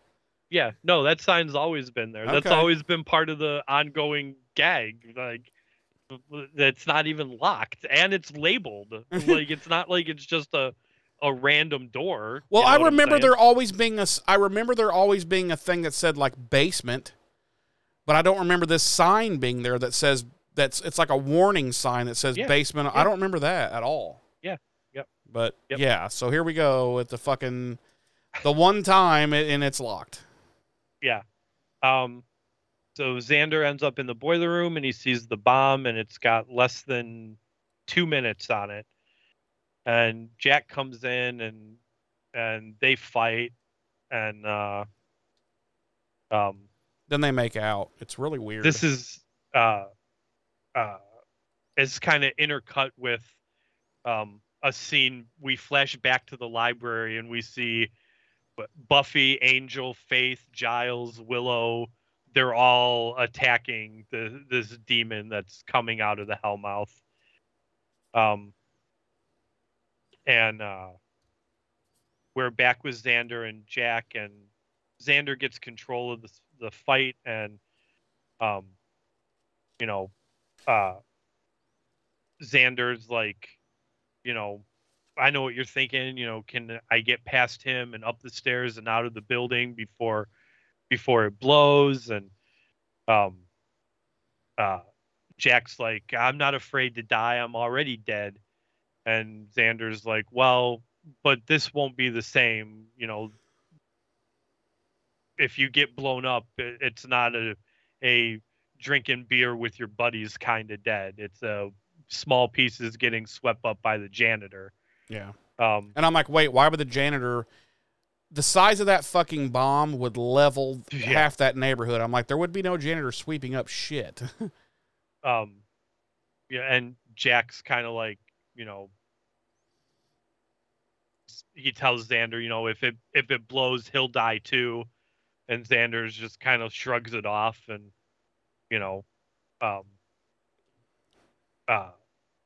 Jack ends up disconnecting the bomb with like 2 seconds to spare. Then Xander leaves, and he tells Jack, he's like, I don't think I want to be seeing you around campus anymore. And then he leaves, and Jack starts to head towards another door, and he's like, I'm not going anywhere. And the next time I see you, and of course Xander's gone by now. But Jack opens the door and gets attacked by werewolf Oz. Like, pretty much eaten. Yeah. So we cut to the next day, and Buffy and Willow and Oz are at a picnic table in the quad, and they're all pretty banged up and bruised. And Giles' hand is all wrapped, and he's got Buffy's in a fucking has like a face. Broken arm. Buffy's got her arm in a sling, and they're talking about how no one will. Willow says she'll never forget the demon's real face, and Buffy says that Giles did, the bravest thing she's ever seen, and I'm like, wait, we need to see this. We needed to see all of this fight to see what the fuck they're talking about. And they're like, no one will ever know, how close what we did or how close the world came to ending. And then Xander comes up, and they're like, oh, it's lucky you weren't at school last night. And he doesn't say anything about what he went through. And he says he's going to get a snack and asks if anyone wants anything. And he asks Oz specifically, and Oz is like, "No, I'm oddly full today." Yeah. And we know it's because he ate Jack. Yeah. And he's walking away, and Cordelia approaches him and starts to try and bust his balls again. And he just kind of gives her a smile and walks past her without saying anything, which clearly gets her goat. Oh, yeah. You know, she's like, as he's walking away, she's just like, what? And that's the end of our episode. It is. It is the end of our episode. It is. Jeremy. Yes, Ames J. Wait, no, I'm sorry. How about? Sorry, I'm a little out of the loop here. Discombobulated. How about a little? There's another goof in that final scene with Xander and Jack. Okay. It's not a goof that's exclusive to Buffy. This happens in scenes like this all the time. But every time they show the bomb timer, it's fluctuating times. Yeah, yeah. The first time they show it, it's at 10 seconds, and then it cuts back. It cuts away and cuts back, and then it's at 13 seconds, and then it cuts away and cuts back, and it's down to 7 seconds. Yeah. So has to give them a little time to do their exposition. Right. So just a little goof there, but like I said, I'm pretty sure that happens in every scene in every TV show or movie where a bomb is featured. Just a little oopsie. Right. So how about a little monsterology? Okay. Jeremy? Okay. The Sisterhood of J. Created by our writers. Completely fabricated by them. The zombies in this episode aren't like the zombies we saw back in season 3, episode 2, Dead Man's Party. Mm-hmm. They're actually more akin to what Giles described zombies as being like all the way back in season 2, episode 2, Some Assembly Required. Then we have the spirit guides that Giles tries to consult.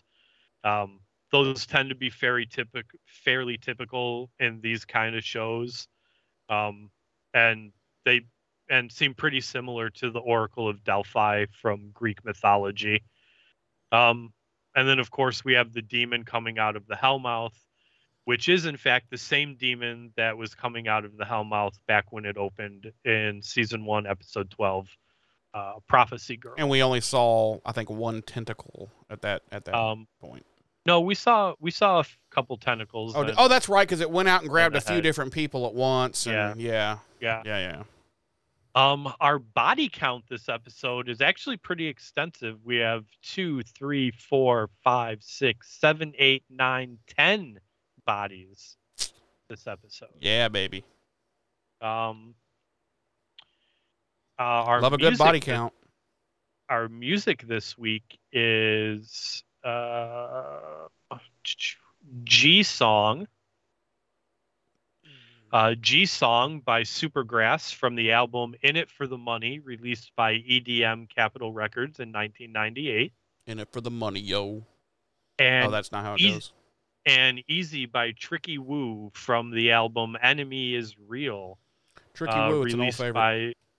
Released by Sonic Union Records in 1998.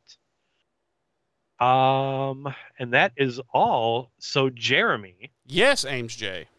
Why don't you give me your final thoughts and tell me your rating of this episode out of how many open hellmouths? 3 open hellmouths. 3 open hellmouths. Not a terrible episode by any. Oh God, we had some stinkers. I don't know. There's not a lot to say. It is what it was. You know, it seemed like it was definitely.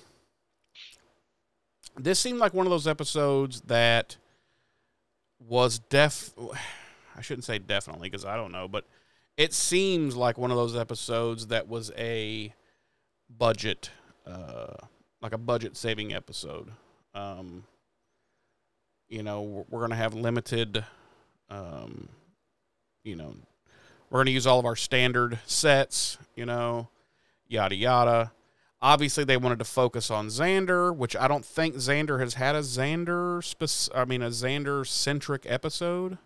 The pack. Well, the pack, yeah, but yeah, that's true. But I don't know, whatever. They wanted to focus on Xander, and this is weird because they don't really, as I recall, now this is just my memory going, but I don't recall that they really carry this forward as far as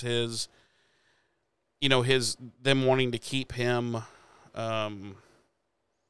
out of harm's way, and like it just seems to go back to just the way it always was.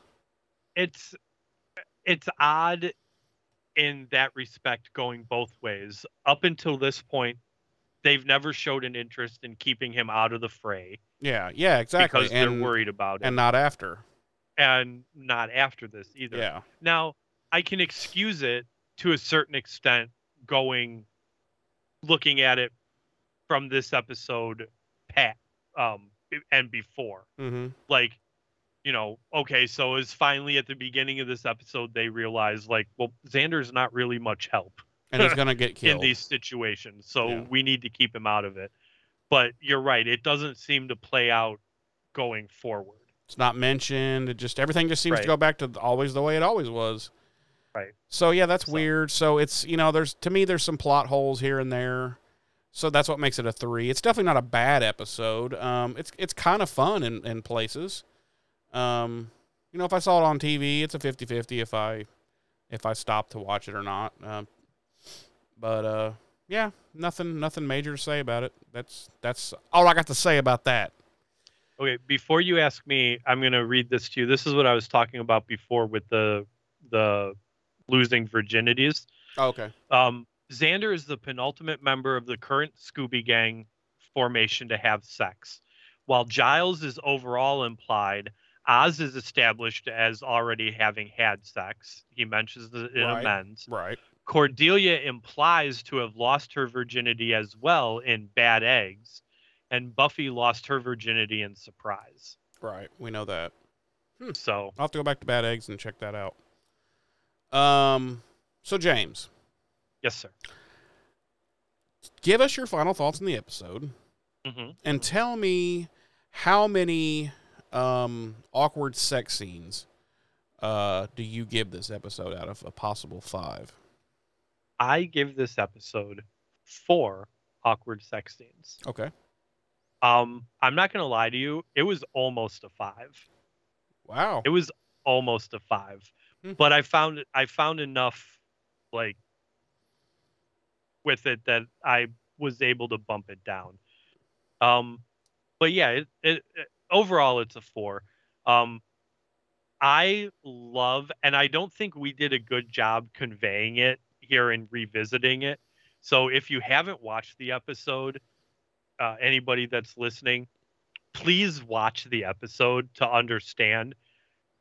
I love the fact that it is not obvious, but it seems to me like, and this is the intention of the episode, it seems to me like they gave the core cast members, except Xander, a completely different script. Right? to do. Right? And then gave Xander and these outlying peripheral characters a different script. Right? And filmed 2 different episodes and then merged them together for this episode. Right? And that's 100% the intention. Yeah, it's cool, episode. But it's definitely like off-putting at first. You're like, what? And it works. Yeah. Like I think the perfect example of that is the aforementioned scene between Buffy and Angel. Mm-hmm. And the scene at the end when they're all sitting around and they're beating the fucking pulps. Right. And they're like, whoa, what we just went through. And you're like, well, normally we see everything. And this time you don't. And you're just like, damn.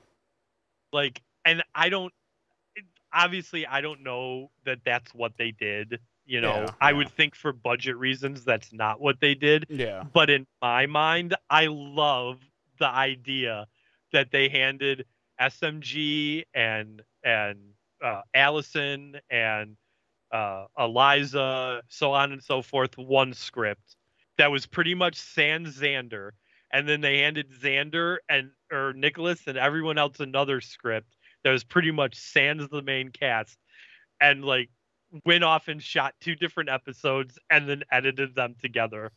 What would have really been cool, of course, playing hindsight. I think I know what you're gonna say, and I hope it's what I think you're gonna say, because it was what I was gonna say next. Please go ahead. As if they had shot both of them like it's with 2 different crews, and then they showed the next episode they showed it from the Scooby Gang's aspect. Yeah, that would have been dope. That's 100% what I was gonna say next. Yeah. I think it would have been awesome if the next episode had been the episode that everyone else filmed or went through. And you're only seeing Xander like 4 times come and go, and you're like, and you're like, why are they? Then doing these this episodes to would have Xander? gotten 5s for me, because that would have been 100%. phenomenal. 100%. And when I said at the beginning of this that I found enough things to not make this a 5, that's the thing. Yeah. And unfortunately, it's 100% like a hindsight thing. Mm-hmm. But if the producers, writers, directors, and everything had been on their game, that's 100% what they would have done. Yeah. Oh yeah. 100% they would have done. Mm-hmm.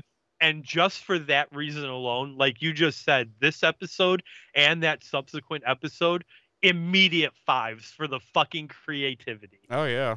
Alone. And he's very creative, because he does some very cool things throughout the rest of this show and Angel. So, but little swing and a miss. Then again, it could have, maybe he did think about it, but it was just budgetary constraints wouldn't allow it to take place. But that would have been phenomenal.